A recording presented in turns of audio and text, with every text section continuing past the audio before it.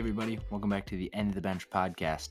Today is going to be a football-filled episode because this weekend brought a lot of good things to the football world, and I think that they should be talked about. One of these things definitely include the playoff picture, which we're going to start with today. After that, we're going to go to some of the things that affected the playoff picture and games that occurred this weekend. And then after that, we're going to switch over to my predictions of the playoffs. So starting off in the playoff picture, Wild Card Weekend starts this week. Raiders versus Bengals is the first game that's going to be played for the AFC. Patriots-Bills is the second game that's going to be played in the AFC, which is a divisional matchup. They've already played 2 times this season. It's split 1-1, so it should be a really good game. The third, and I think very important game, is the Steelers versus Chiefs, which is going to be in Arrowhead. I think that the Chiefs are going to win this game by a lot, because the Steelers just don't have the firepower that they usually do, especially because Ben Roethlisberger is getting older, and they don't have a wide receiver core like they usually do, even with Deontay Johnson and Chase Claypool still there. Najee Harris has been a great addition. I just don't think that they're going to be able to keep up with the high-powered Kansas City Chiefs offense.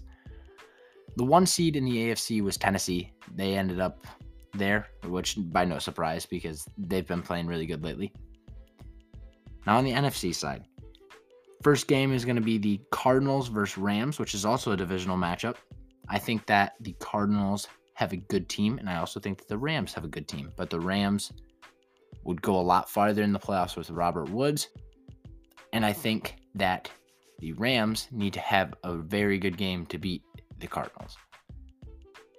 Now, San Francisco 49ers versus Cowboys is the next game coming up in that brief period of wildcard games. And finally, the Eagles versus the Buccaneers. 1 seed was locked up by the Green Bay Packers. Now getting into the games that affected this, because the playoff picture is up there and it's solidified now.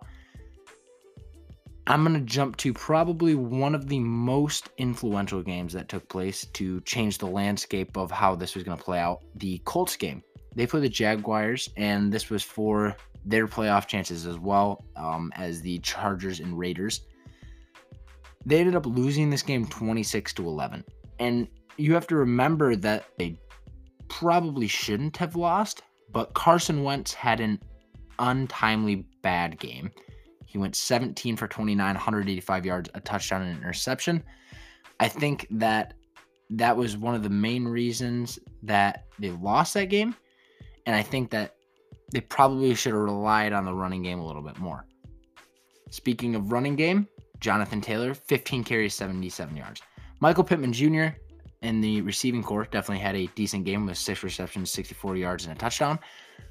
Not enough, apparently, to overcome the great Jaguars defense, which has been one of the worst defenses in the leagues all year.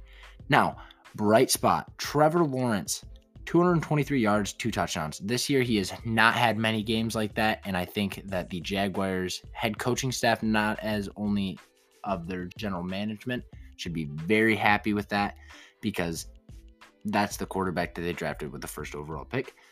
Marvin Jones Jr. also had an untimely good game for the Colts because he had 7 receptions, 88 yards, and a touchdown for a veteran that was not expected to be a leading receiver on this team.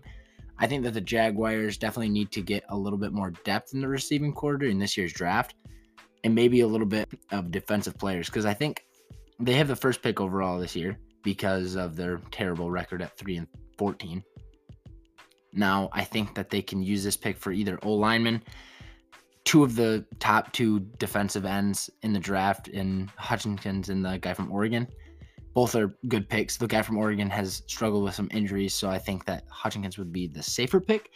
Now, their second round pick, they could probably draft a wide receiver to definitely help out Lawrence because they have Etienne coming back next year and James Robinson hopefully returning from his Achilles injury. But the Colts, on the other hand, definitely need to get something straight because they looked like a powerhouse earlier in the season, especially when they beat the Patriots and looked like they were going to have a good playoff spot. The Jacksonville Jaguars definitely showed their flaws in the Colts defense as well as their offense, but I think that this game really shaped because it gave the Raiders-Chargers game more meaning than it would have, because if the Chargers-Raiders game ended a tie, then they would have both made the playoffs and kicked Pittsburgh out. But moving on to that game, that was not the case. They did go into overtime, and it was looking like, hey, this could end as a tie. But my man, Derek Carr, led him back for the game-winning touchdown. Derek Carr this year has been decent. I wouldn't say he's a top 10 quarterback in the league. He's definitely not looked like one for most of the season. And they ended up winning 35-32.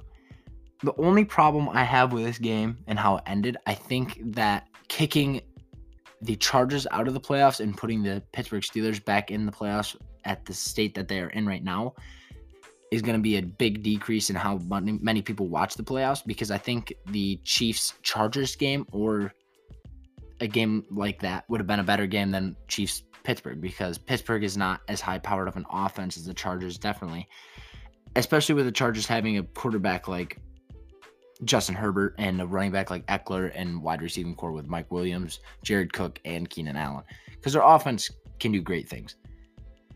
Now, I want to talk a little bit about how Carlson all season has been a absolute clutch man and been getting great field goals in clutch time, as winning Las Vegas several games on game tying or game winning field goals.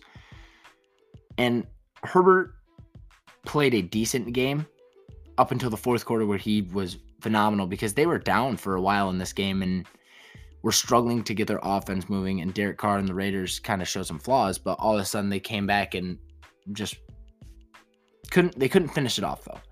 And that's all I really want to say about that game, because I feel like that game, as influential as it was and how the playoff picture would turn out after the Colts game, didn't have a lot of pizzazz until that fourth and overtime, because the overtime was a great battle, and with 35 seconds left when Derek Carr came back and won the game for him, if they did decide to knee it or run the ball, it would have became a tie, and I think the playoffs would look a little bit better than they do now.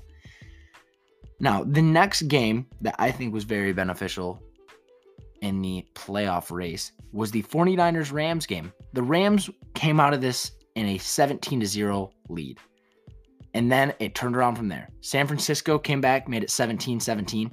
Rams made it 24-17, and then San Francisco won in overtime, 27-24. Elijah Mitchell had 21 carries for 85 yards. Ayuk had 107 yards on 6 receptions, while Jimmy Garoppolo, he did have a touchdown, 316 yards, but he threw 2 picks.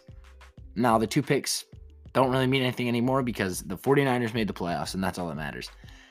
Now, it'll be nice to see the decision that San Francisco's management makes in quarterback for the playoffs, if they want to give Trey Lance the start or Jimmy Garoppolo.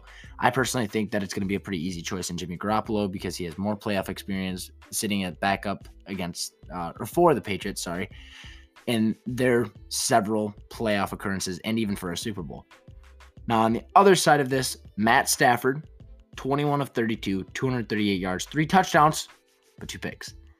His leading receiver, of course, Cooper Kupp, with 7 receptions, 118 yards and a touchdown, and leading rusher in Sony Michel with 21 carries and 43 yards, because Henderson was out. This game let the Rams, if they had won and the Packers had lost, the Packers would still have the 1 seed, but they wanted to try to keep their spot in the playoffs at the 2 seed, which could have been taken by the Tampa Bay Buccaneers, which it was after they beat Carolina. The 49ers ended up beating Rams, sending them down a spot and Tampa Bay up a spot, which is big in how close the race is in the wild card and your matchup that you get, because instead of getting a team like the Eagles, now they have to play the Cardinals, who earlier in the season were the last undefeated team and have a lot of good weapons on their team. So I think that the Cardinals can give a fight to the Rams, and I think the Eagles cannot give much of a fight to the Tampa Bay Buccaneers, even with all the injuries that the Buccaneers have had to go through with their starting and backup running back out and 2 wide receivers gone now. Nextly, And very importantly, as though it seems not very important, the Jets lost to the Bills 27-10. I'm not going to get into statistics of this game, but this locked up the AFC East for the Bills and kept them in the top 4 of the playoff picture, not in the wild card. So they have home field advantage against the Patriots now, even though the Patriots could have got the top spot if the Bills lost and they won. The Patriots lost to the Dolphins 33-24 with a fourth quarter half comeback until they couldn't finish it off. Now, another game that was not important, but a big win for a Michigan person. And I think you can already know what that is. Lions 37, Packers 30. It doesn't matter that they took Aaron Rodgers out at halftime, and it doesn't matter that their leading receiver was Allen Lazard. The Lions showed sparks of greatness. Jared Goff, 21 of 30, 238 yards, 2 touchdowns. St. Brown, rookie, has been a very, very big underdog for any rookie of the week. I think he's gotten 1 or 2 of those awards, but he's been playing phenomenally for the last couple of games, especially the last couple of games. He had 109 receiving yards on 8 receptions and receiving touchdown. His brother also played on the Packers, and his parents were there, and it was a cool moment for that. But I think the reason that this is mostly important is because Dan Campbell is kind of getting that Lions team rounded up a little bit, and they very much struggled at the beginning of the season, and at the end they showed sparks, especially against a Green Bay team, which they were leading at halftime when they took out their starters, and a Cardinals team who at the time had the best record in the NFL. And I think that this is very important for next year, because Detroit has the number 2 pick and can make their offense or defense, which the defense definitely does have holes in it, a lot better than what it is now, and maybe have a chance. This is a long shot next year, but making a wild card spot and maybe getting in the playoffs, which would be big because they haven't made it there in a couple of years now. And they also have not won a Super Bowl ever. So maybe they can finally turn around their franchise. Now, the last game I'm going to get into before I go to my predictions for the playoff picture is the Steelers-Ravens. The Steelers won this game 16-13, and at the time they didn't know this, but this gets them into the playoff. Now, on the other hand, the thing that surprised me, their leading running back, not Najee Harris, Chase Claypool with 3 carries for 33 yards, and Najee Harris had 11 carries for 28 yards, which was a very unproductive game, but have to give credit to the Ravens defensive line and rest of their defense for holding a explosive player like Najee Harris to those stats. Now, Freiermuth was the leading receiver for the Pittsburgh offensive core. He has shown a lot of signs of a good skilled tight end, and I think that in a couple of years we'll see that he's going to be a top tight end in the league, and I think that he and Kyle Pitts are going to be the bright stars at tight end in the next couple of years. On the other side, the Ravens, without pretty much any running backs or their quarterback, had Huntley with 16 of 31, 141 yards and 2 interceptions, which was definitely one of his bad games after he'd shown a couple sparks of being a good player. Latavius Murray, whose name you probably haven't heard in 3 years, had 16 carries, 150 yards and a touchdown, which is insane. And then Mark Andrews was their leading receiver with 8 receptions, 85 yards. So I'm kind of glad that Pittsburgh got in the playoff, but I think if Baltimore would have won this game, and they still wouldn't have made the playoff. So it doesn't really matter for them as much as it would have if Lamar Jackson was back. Because I think Lamar Jackson could have made this team go somewhere, and I think that would have been important for them to get a wild card spot and maybe cause a ruffle in how the playoff picture was aligned. Now switching over to my playoff predictions, I'm going to start off with the Raiders-Bengals. I think this game is going to be a close game, but in the end, the high-powered offense of the Cincinnati Bengals is definitely going to take over, and I think that the Raiders defense isn't going to know what hit them. I know that Derek Carr, Darren Waller, and Josh Jacobs on the offensive side of the Raiders are a good core, but I don't think they're going to be able to keep up with the Bengals, so I'm definitely going to predict that the Bengals win that. Patriots-Buffalo, I think that Mac Jones is still a young, unexperienced quarterback. and he doesn't have many weapons on the offensive side. Jacoby Myers is definitely a great player, and if Nelson Aguilar comes back, which is kind of iffy right now, maybe they can come out, but right now I think the clear favorite's Buffalo, especially with how they looked in their last performance against the Patriots with Stephon Diggs and Josh Allen performing very well as Dawson Knox, who I think a lot of people look over because he's a great tight end and he's been very good in the red zone for Buffalo this year. And even maybe Devin Singletary and Zach Moss, who aren't the greatest running backs, but definitely provide a little boost in their offensive scheme. Nextly, Kansas City Chiefs and the Pittsburgh Steelers. I think you already know what I know about this one. The Chiefs are going to win this game, and I don't think it's going to be very close. I think it's going to be at least a 10 to 15 point deficit that the Steelers lose by. Now, switching over to the NFC, I think the Cardinals-Rams. I think the Rams are going to win this game. I don't think it's going to be as lopsided as many people think. I think that the Cardinals are going to put up a good fight, and I think this is probably going to be the closest of the games that happen in the wild card this week. I think that the Cardinals can definitely win this game if a couple plays turn their way.